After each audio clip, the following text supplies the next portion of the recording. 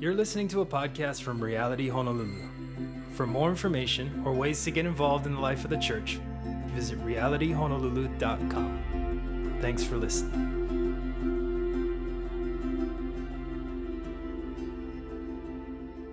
So without further ado, let's get into the Word of God. So Exodus 36 through Exodus 40 is going to be our text today. Yes. It is going to be a doozy. More scripture than you've ever read, even probably in your quiet times, even more than Bible reading plans would tell you to read. But it's going to be awesome. But today is a bittersweet day because it's our final Sunday studying in the book of Exodus.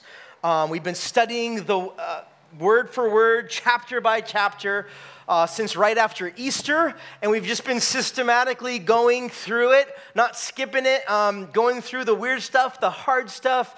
We would just believe that God's word is living and active and for training and correction and for equipping us to know who God is and how to be used by him. And so it's been an incredibly fruitful season in our church, seeing God in these pages of Scripture.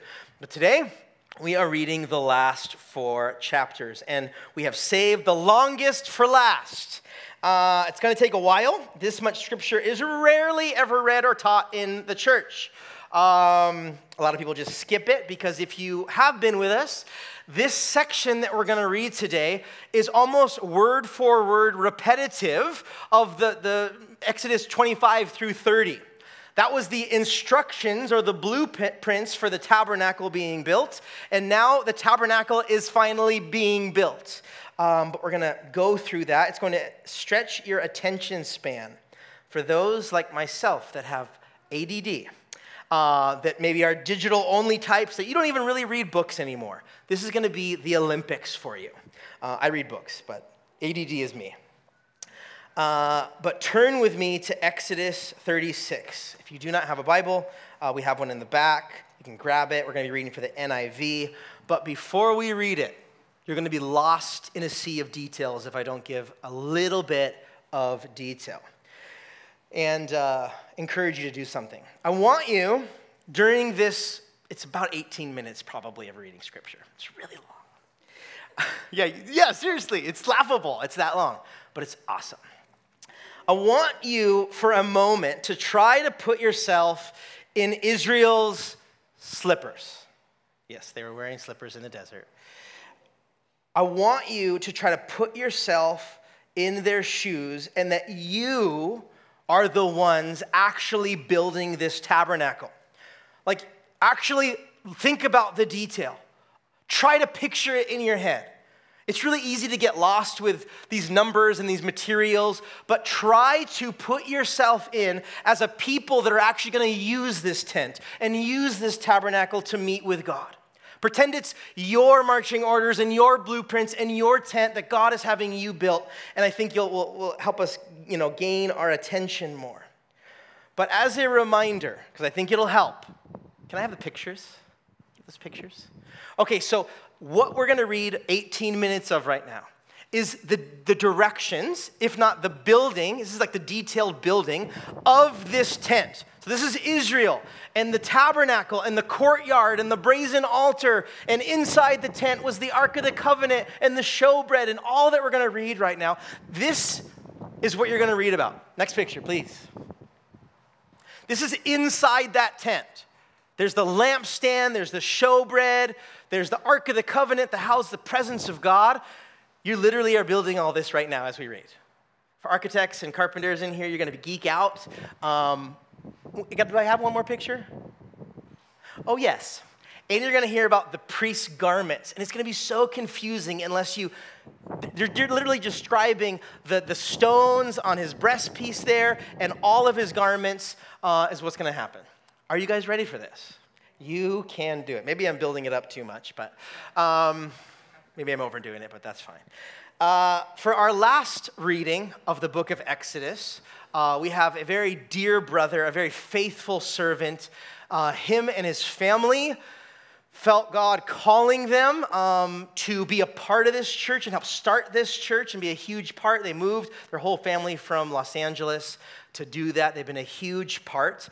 Anything good sound-wise, everything is also this man's doing. And a team, obviously. There's way more than that. But I'd like to invite up a warm welcome to Mr. John Hanson. Come on up.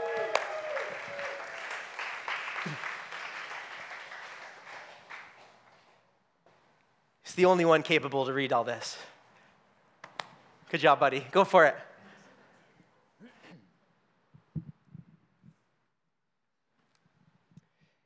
Exodus 36, verse 8. All those who were skilled among the workers made the tabernacle with 10 curtains of finely twisted linen and blue, purple and scarlet yarn with cherubim woven into them by expert hands. All the curtains were the same size, 28 cubits long and 4 cubits wide. They joined 5 of the curtains together and did the same with the other 5. Then they made loops of blue material along the edges of the end curtain in one set, and the same was done with the end of the curtain in the other set. They also made 50 loops on one curtain and 50 loops on the end curtain of the other set, with loops opposite each other.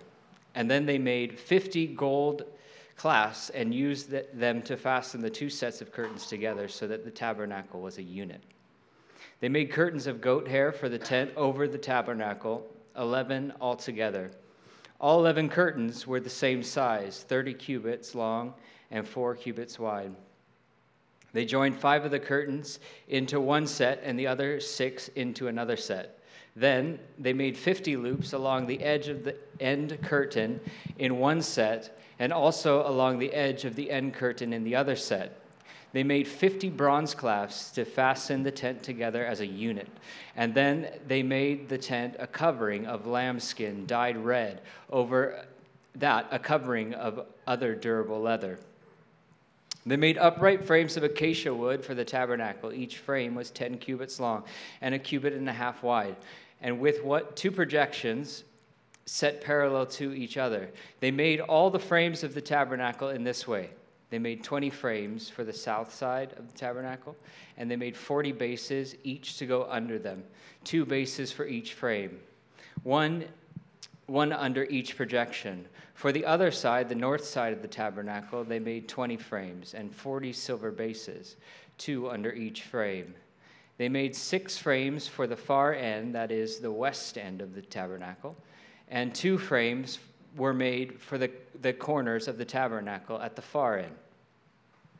At these two corners of the tabernacle, the frames were double from the bottom all the way to the top and fitted into a single ring.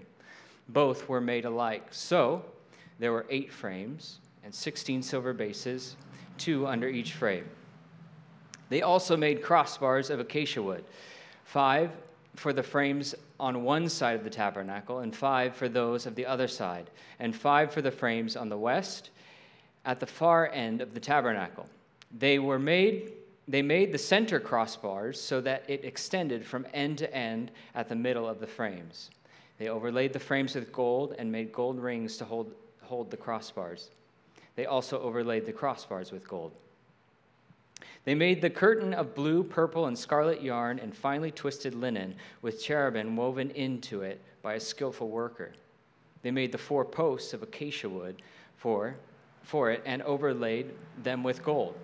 They made gold hooks for them and cast their 4 silver bases. For the entrance to the tent, they made a curtain of blue, purple, scarlet yarn, and finely twisted linen, the work of an embroiderer. And they made 5 posts with hooks for them. They overlaid the tops of the posts and their bands with gold that they might, and made their 5 bases of bronze. Bezalel made the ark of the acacia wood, 2.5 cubits long and a cubit and a half wide, and a cubit and a half high. He overlaid it with pure gold, both inside and out, and made a gold molding around it. He cast 4 gold rings for it and fastened them to the 4 feet, and then with 2 rings on the other side, and 2 rings on the other. Then he made poles of acacia wood and overlaid them with gold, and he inserted the poles into the rings on the sides of the ark to carry it.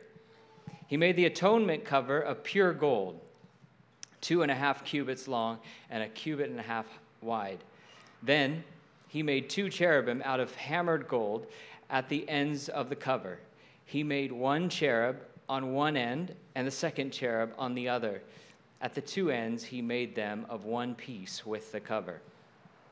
The cherubim had wings spread upwards, overshadowing the cover with them. The cherubim faced each other, looking towards the cover. They made the table of acacia wood, 2 cubits long and 1 cubit wide and 1.5 cubits high. Then they overlaid it with pure gold and made a gold molding around it. They also made around it a rim a handbreadth wide and put a gold molding around the rim. They cast 4 gold rings for the table and fastened them to the 4 corners where the 4 legs were. The rings were put close to the rim to hold the poles used in carrying the table. The poles for carrying the table were made out of acacia wood and were covered with gold, were overlaid with gold. And they made from pure gold the articles for the table, its plates and dishes and bowls, its pitchers, and pouring out of drink offerings. They made the lampstand of pure gold. They hammered out its base and shaft and made its flower-like cups, buds and blossoms of one piece with them. 6 branches extended from the sides of the lampstand, 3 of them on one side and 3 of them on the other.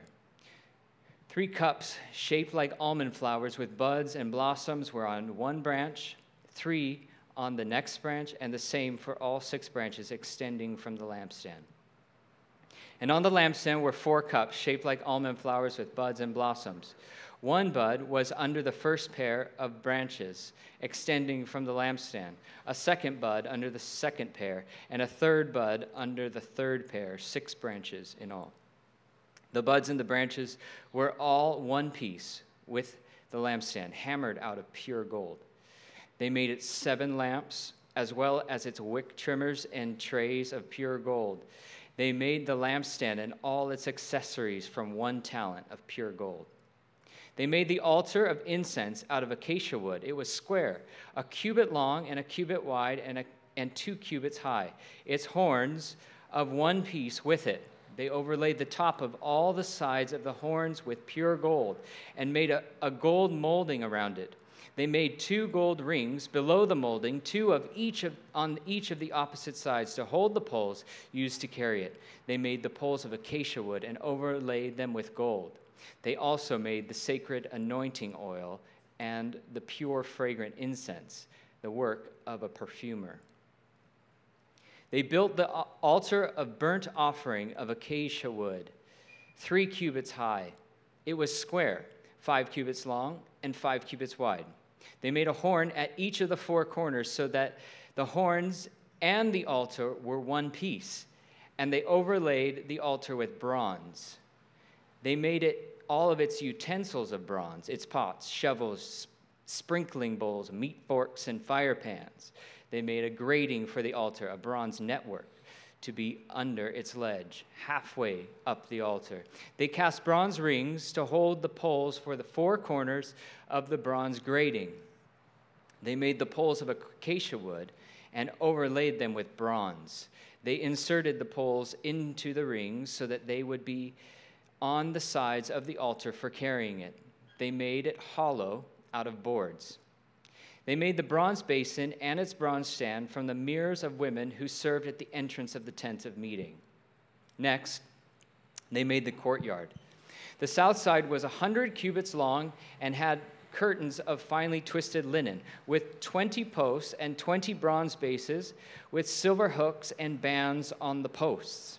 The north side was also 100 cubits long and had 20 posts and 20 bronze bases and silver hooks and bands on the posts. The west end was 50 cubits wide and had curtains with 10 posts and 10 bases, with silver hooks and bands on the posts. The east end, towards the sunrise, was also 50 cubits wide. Curtains, 15 cubits long, were on one side of the entrance, with 3 posts and 3 bases, and curtains 15 cubits long were on the other side of the entrance to the courtyard, with 3 posts and 3 bases. All the curtains around the courtyard were of finely twisted linen. The bases for the posts were bronze, and the hooks and the bands on the posts were silver, and their tops were overlaid with silver. So all the posts of the courtyard had silver bands. The curtain for the entrance to the courtyard was made of blue, purple, and scarlet yarn, and finely twisted linen, the work of an embroiderer.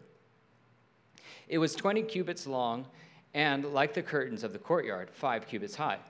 With 4 posts and 4 bronze bases, their hooks and bands were silver, and their tops were overlaid with silver. All the tent pegs of the tabernacle and of the surrounding courtyard were bronze.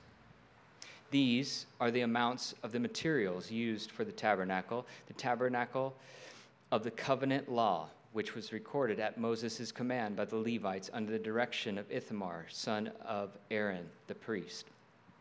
Bezalel, son of Uri, the son of Hur, of the tribe of Judah, made everything the Lord commanded Moses. With him was Aholiab, son of Ahisamach, of the tribe of Dan, an engraver and designer, and an embroiderer in blue, purple, and scarlet yarn and fine linen.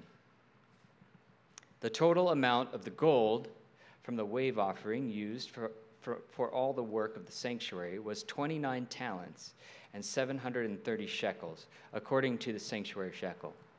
The silver obtained from those of the community who were counted in the census was 100 talents and 1,775 shekels, according to the sanctuary shekel. 1 bekah per person, that is half a shekel, according to the sanctuary shekel. From everyone who had crossed over to those counted, 20 years old or more, a total of 603,550 men. The 100 talents of silver were used to cast the bases for the sanctuary and for the curtain, 100 bases from the 100 talents, 1 talent for each base. They used the 1,775 shekels to make the hooks for the posts, to overlay the tops of the posts, and to make the bands. The bronze from the wave offering was 70 talents and 2,400 shekels. They made it to make the bases for the entrance of the tent of meeting, the bronze altar and its bronze grating and all its utensils, the bases for the surrounding courtyard and those for its entrance, and all the tent pegs for the tabernacle and those for the surrounding courtyard. From the blue, purple, and scarlet yarn they made woven garments for ministering in the sanctuary. They also made garments for Aaron, as the Lord had commanded Moses. They made the ephod of gold and of blue, purple, and scarlet yarn, and of finely twisted linen. They hammered out thin sheets of gold and cut strands to be worked into the blue, purple, and scarlet yarn and fine linen, the work of skilled hands. They made shoulder pieces for the ephod, which were attached to the 2 of its corners so that it could be fastened. Its skillfully woven waistband was like it, of 1 piece with the ephod, and made with gold, and with blue, purple, and scarlet yarn, and with finely twisted linen, as the Lord had commanded Moses. They mounted the onyx stones in gold filigree settings, and engraved them like a seal with the names of the sons of Israel. Then they fastened them on the shoulder pieces of the ephod as memorial stones for the sons of Israel, as the Lord commanded Moses. They fashioned the breastpiece, the work of a skilled craftsman.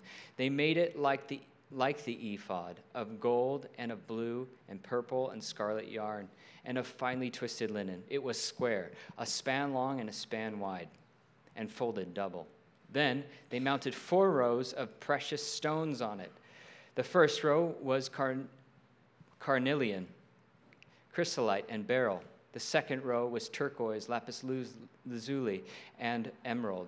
The third row was jacinth, agate, and amethyst. The fourth row was topaz, onyx, and jasper. They were mounted in a gold filigree setting. There were 12 sons, one for each of the names of the sons of Israel, each engraved like a seal with the name of one of the 12 tribes. For the breastpiece was made For the breastpiece, they made braided chains of pure gold, like a rope. They made 2 gold filigree settings and 2 gold rings, and fastened the rings to 2 of the corners of the breastpiece. They fastened 2 gold chains to the rings at the corners of the breastpiece, and the other ends of the chains to the 2 settings, attaching them to the shoulder pieces of the ephod at the front. They made gold rings and attached them to the other 2 corners of the breastpiece on the inside edge next to the ephod. Then they made 2 more gold rings and attached them to the bottom of the shoulder pieces on the front of the ephod, close to the seam, just above the waistband of the ephod. They tied the rings on the breastpiece to the rings of the ephod with blue cord, connecting it to the waistband so that the breastpiece would not swing out from the ephod, as the Lord commanded Moses. They made the rope of the ephod entirely of blue cloth, the work of a weaver, with an opening in the center of the robe like an opening of a collar, and a band around this opening so that it would not tear. They made pomegranates of blue, purple, and scarlet yarn and finely twisted linen round the hem of the robe. And they made bells of pure gold and attached them around the hem between the pomegranates. The bells and the pomegranates alternated round the hem of the robe to be worn for ministering as the Lord commanded Moses. For Aaron and his sons, they were tunics of fine linen, the work of a weaver. And the turban of fine linen, the linen caps, and the undergarments of finely twisted linen. The sash was made of finely twisted linen and blue, purple, and scarlet yarn, the work of an embroiderer, as the Lord commanded Moses. They made the plate, the sacred emblem, out of pure gold, and engraved on it like an inscription on a seal, holy to the Lord. Then they fastened a blue cord to it to attach it to the turban, as the Lord commanded Moses. So all the work on the tabernacle, the tent of meeting, was completed. The Israelites did everything just as the Lord had commanded Moses. And then they brought the tabernacle to Moses, the tent and all its furnishings, its clasps, frames, crossbars, posts, and bases, the covering of ram's skins dyed red, and the covering of another durable leather, and the shielding curtain, the ark of the covenant law and its poles and its atonement cover, the table with all its articles and the bread of the presence, the pure gold lampstand with its rows of lamps and its accessories, and the olive oil for the light, the gold altar, the anointing oil, the fragrant incense, and the curtain for the entrance to the tent, the bronze altar with its bronze grating, its poles and its utensils, that basin with its stands, the curtains on the courtyard with its posts and base, and the curtain for the entrance to the courtyard, the ropes and the tent pegs for the courtyard, all the finishings for the tabernacle, the tent of meeting, and the woven garments worn by ministering in the sanctuary, both the sacred garments for Aaron, the priests, and the garments for his sons when serving as priests. The Israelites had done all the work just as the Lord had commanded Moses. Moses inspected the work and saw that they had done it just as the Lord had commanded, so Moses blessed them. And then the Lord said to Moses, "Set up the tabernacle, the tent of meeting, on the first day of the first month.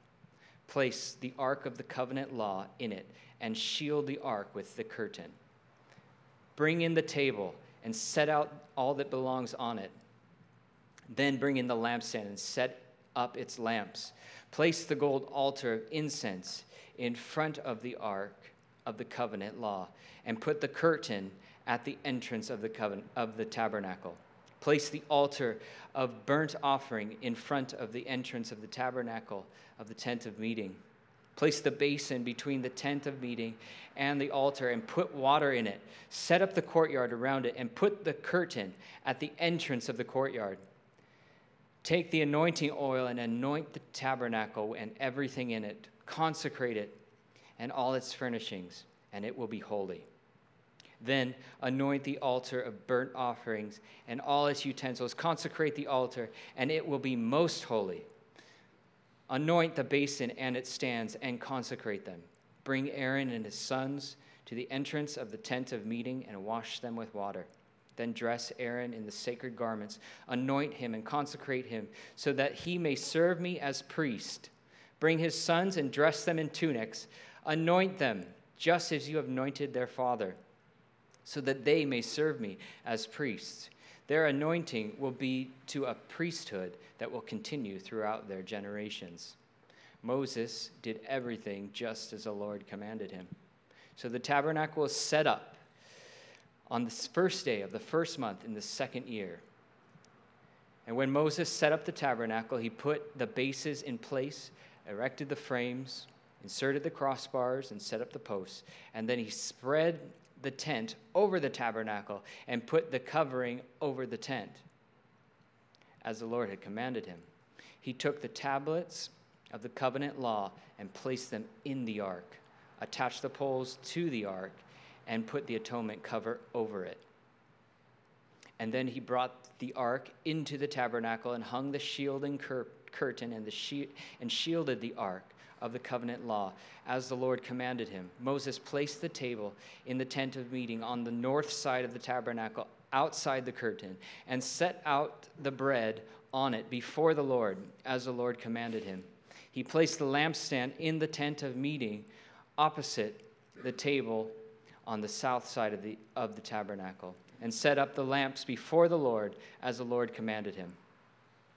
Moses placed the gold altar in the tent of meeting in the front of the curtain and burned fragrant incense on it, as the Lord had commanded him.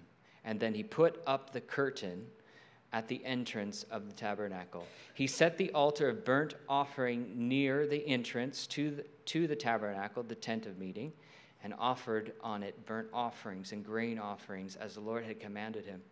He placed the basin between the tent of meeting and the altar and put water in it for washing. And Moses and Aaron and his sons used it to wash their hands and feet. They washed whenever they entered the tent of meeting or approached the altar, as the Lord had commanded Moses. And then Moses set up the courtyard around the tabernacle and the altar and put up the curtain at the entrance of the courtyard. And so Moses finished the work. And then the cloud covered the tent of meeting, and the glory of the Lord filled the tabernacle. And Moses could not enter the tent of meeting because the cloud had settled on it, and the glory of the Lord filled the tabernacle. In all the travels of the Israelites, whenever the cloud lifted from above the tabernacle, they would set out. But if the cloud did not lift, they would not set out until the day it lifted.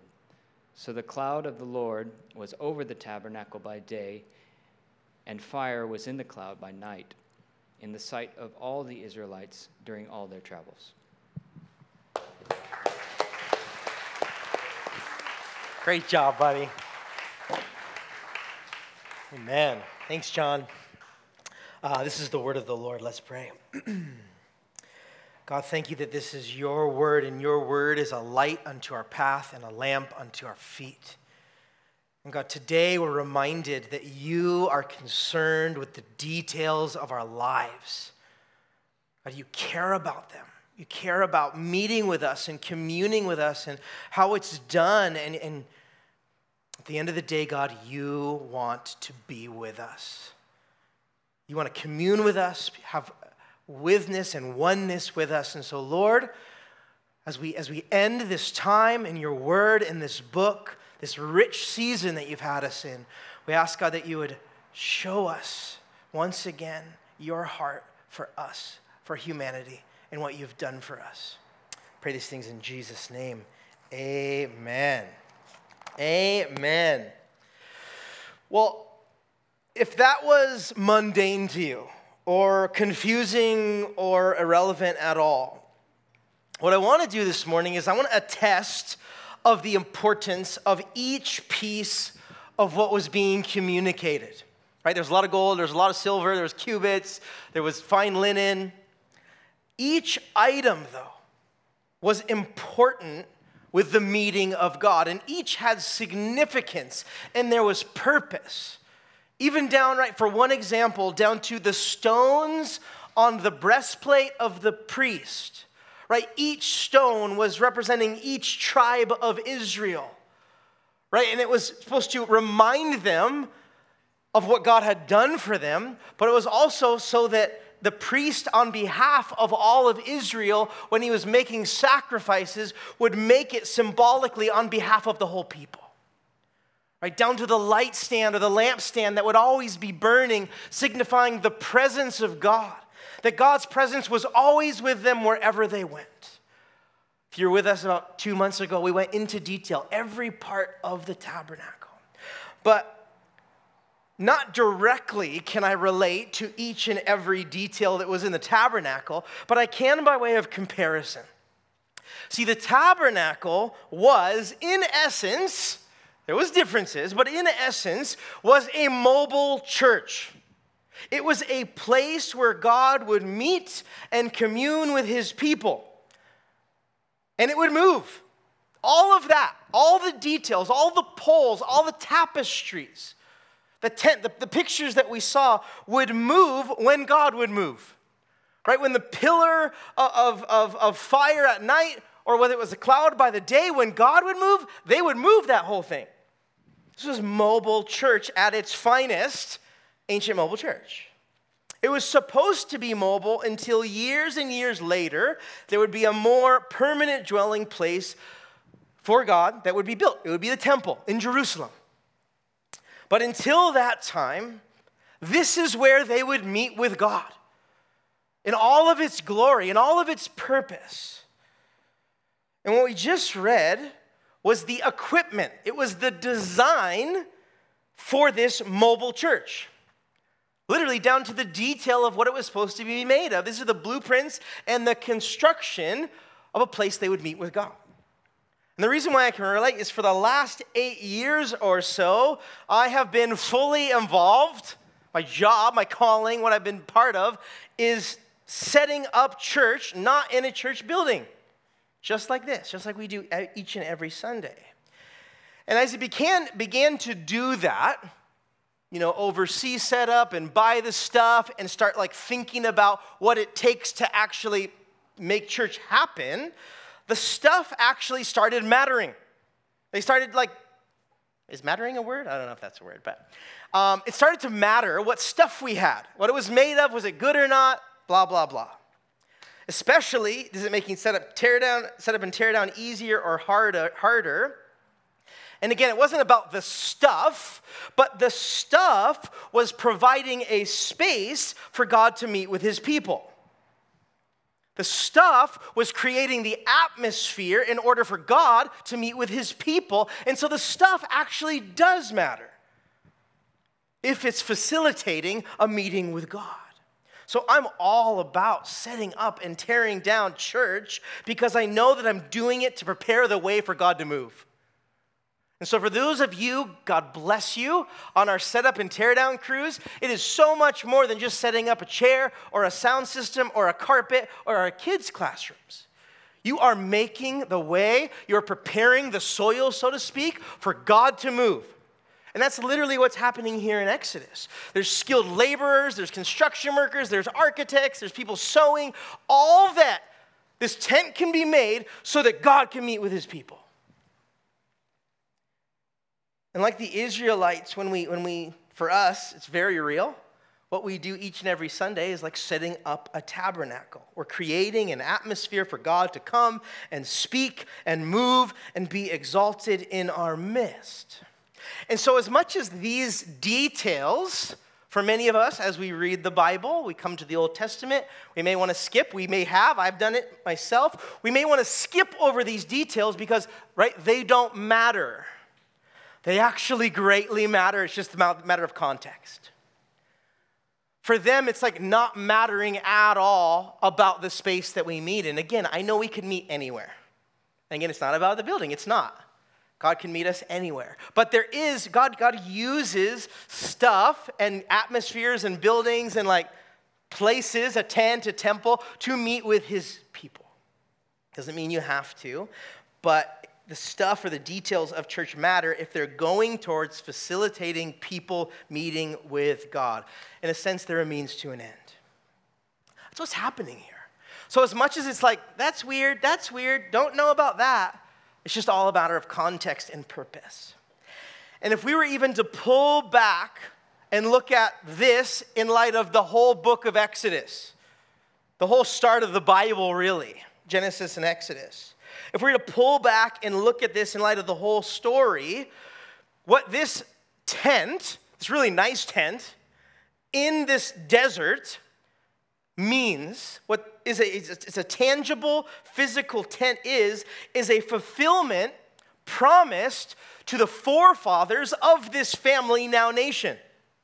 Abraham, in Genesis, the Abrahamic covenant, centuries before Abraham even had any offspring, God would promise Abraham that through him, that a nation that was innumerable would come, and that his God would be the God of the people, and those people would be their God. God would be the God of them. Before this family now nation was put into slavery in Egypt, right? That's the Exodus story. Israelites exiting Egypt. That's what we've talked about the last 6 or 7 months. Before this family, now nation, was put into slavery in Egypt, the promise was that being one day Abraham's descendants would be their own flourishing nation, and they would be the people of God. And they're in the middle of the Sinai desert. And this tent is finally built. And it's come full circle. It's come full circle. Because if Israel was aware, and they were, of their history, of their people, they would understand the significance of this weird tent to us, but this fulfillment to hundreds of years of promise. To Israel, this tent was the fruition of what God had told Abraham, their forefather. And if you remember, they were in slavery less than a year ago, about a year, give or take. They were in slavery in Egypt for 430 years. And if there's ever a time to lose hope of a promise, it's being in slavery for 430 years. Right? Because the promise that they would once be a people that would flourish in the promised land was promised before they were in slavery. Then 430 years of slavery happens, and now they've been freed. But if there's ever a time to lose hope, it's during that time of slavery. I mean, I can only imagine that this Abrahamic covenant, this story, this promise, was even remotely talked about. Maybe occasionally. Maybe there's a wonderment. Will that ever happen? Will that ever come to pass? Has God just left us? Because think about it. As slavery got worse, as full generations would pass away, having a God of their own and them being his own people as his own possession would have been a joke. Would have been a far-off dream, far from reality. But in a relatively short time, give or take a year, these people, now 2.5 million of them, this is no small people group. Abraham had some offspring. By the time they got in Egypt, there were about 70 people. Over the course of 430 years, they did a lot of flourishing. Be fruitful and multiply. They did what God told them to do. Now they're a nation of 2.5 million people. And in about a year's time, they've gone from slaves to free people. They were far off from God, but now they've been brought near. They were rescued out of bondage and now are in a covenant relationship.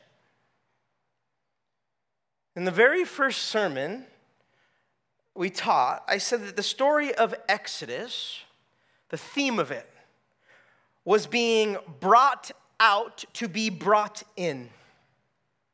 brought out of slavery to be brought in to a covenant relationship. And here's the deal. God has done just as he said he would. He brought them out of slavery into communion, into intimate relationship with himself. God has been faithful. He has done that which he said, and he has been good on his promise. Because remember, the tabernacle that was just built is where God's presence is. And now people that were once far off, that did not know their God, can now know their God with his presence near to them. This is incredible. This is an incredible time in the life of Israel.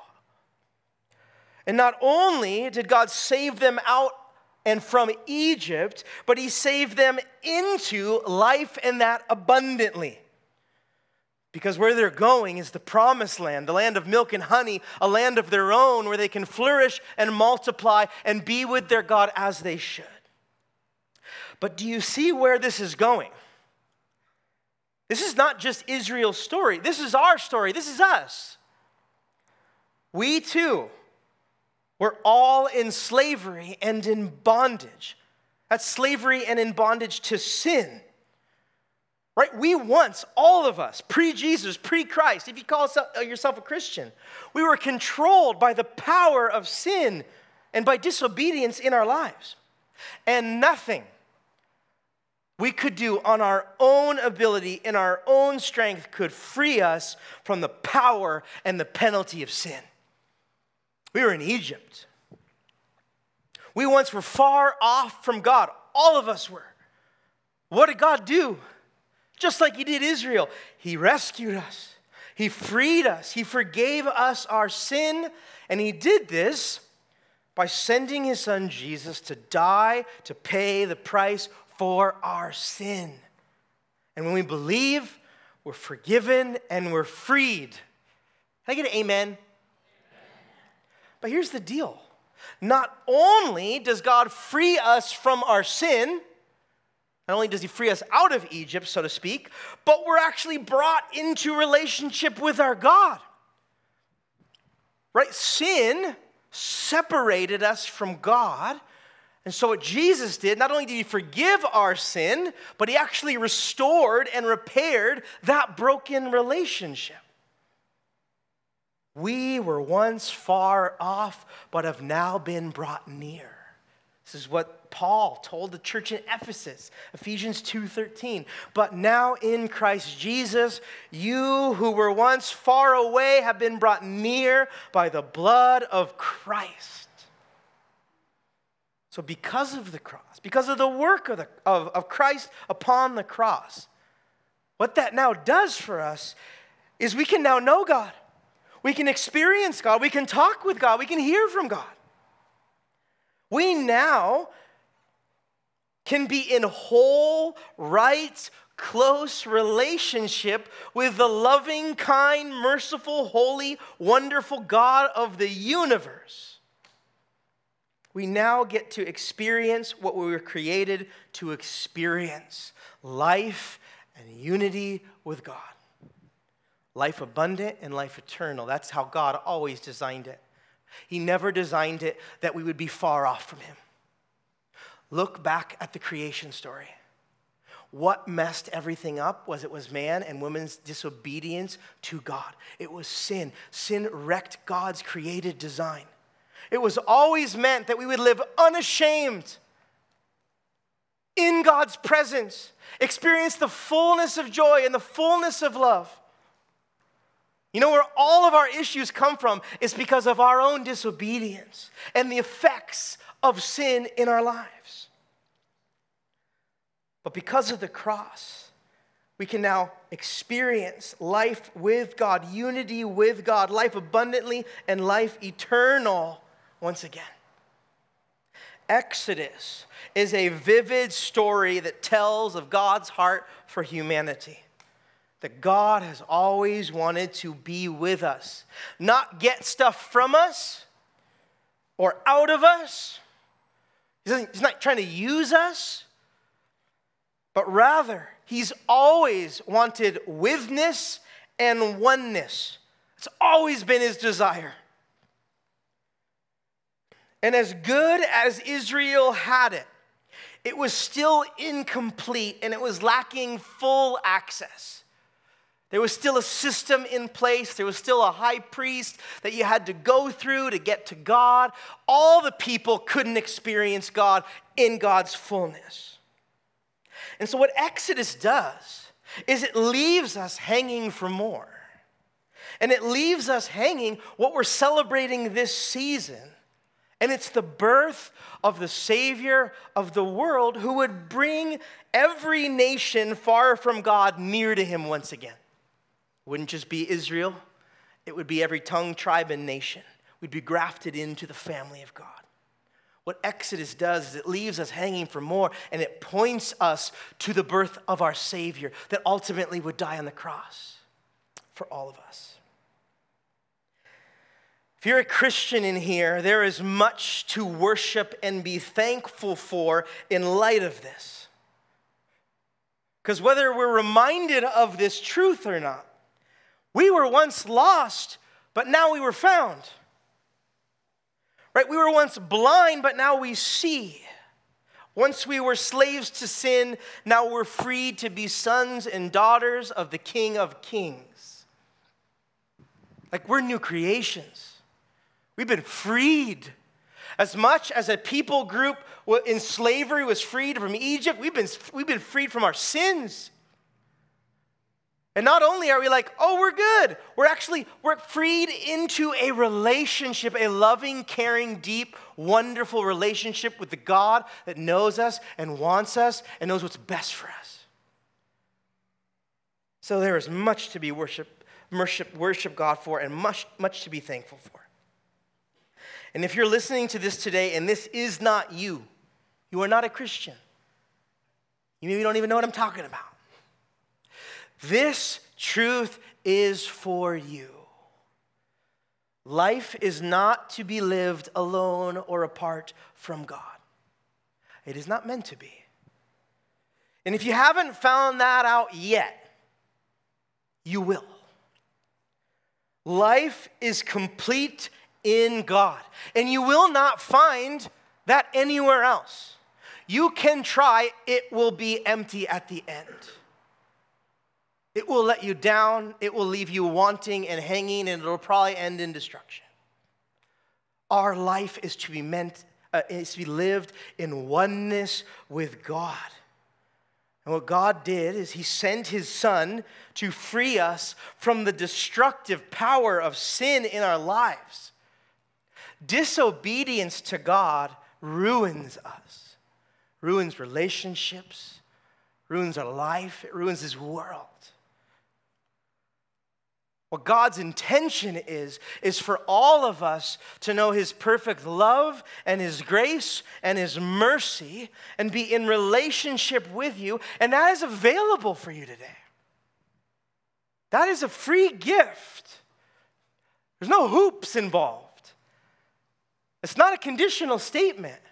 It's unconditional love. Jesus did all the work. It's a free gift. All we have to do is say, I give up, I surrender, I want that, I believe, I trust you. You don't have to have it all together. That's exactly the point of the gospel.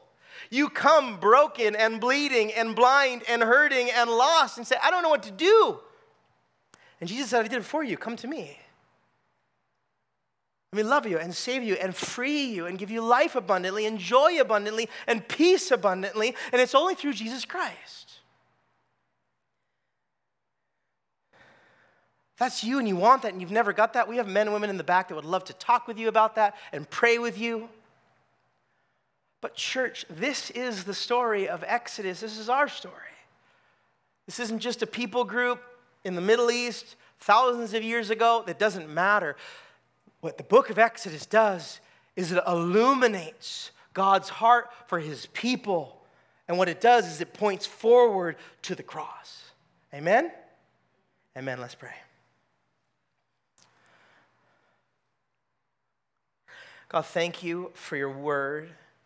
Thank you that in it we find you and your heart and the truth of your character. Thank you that as we read your word, we find out that you love us. You care about us. You want what's best for us. Thank you, Lord, that you didn't come to judge us, but to save us. You hate sin for sure, but you love us, and you'll do anything to get us. To the point that you sent what was most valuable to you, and that was your Son, your one and only Son, to die in our place. So, Father, as we worship now, we pray that we would worship you for who you are and what you've done for us. And as we enter the season, which today marks the advent, the coming, the arrival of our God, we ask that we'd enter this season with thanksgiving. That God, while we were yet sinners, Christ, you sent your Son to die for us. That's why we worship you, because you're worthy, because we couldn't do it and you did it for us. We love you, God. We ask that these songs now would give you praise and glory and adoration. Thank you for this time. Thank you for this book. Thank you for this reminder. Pray this in Jesus' name. Amen.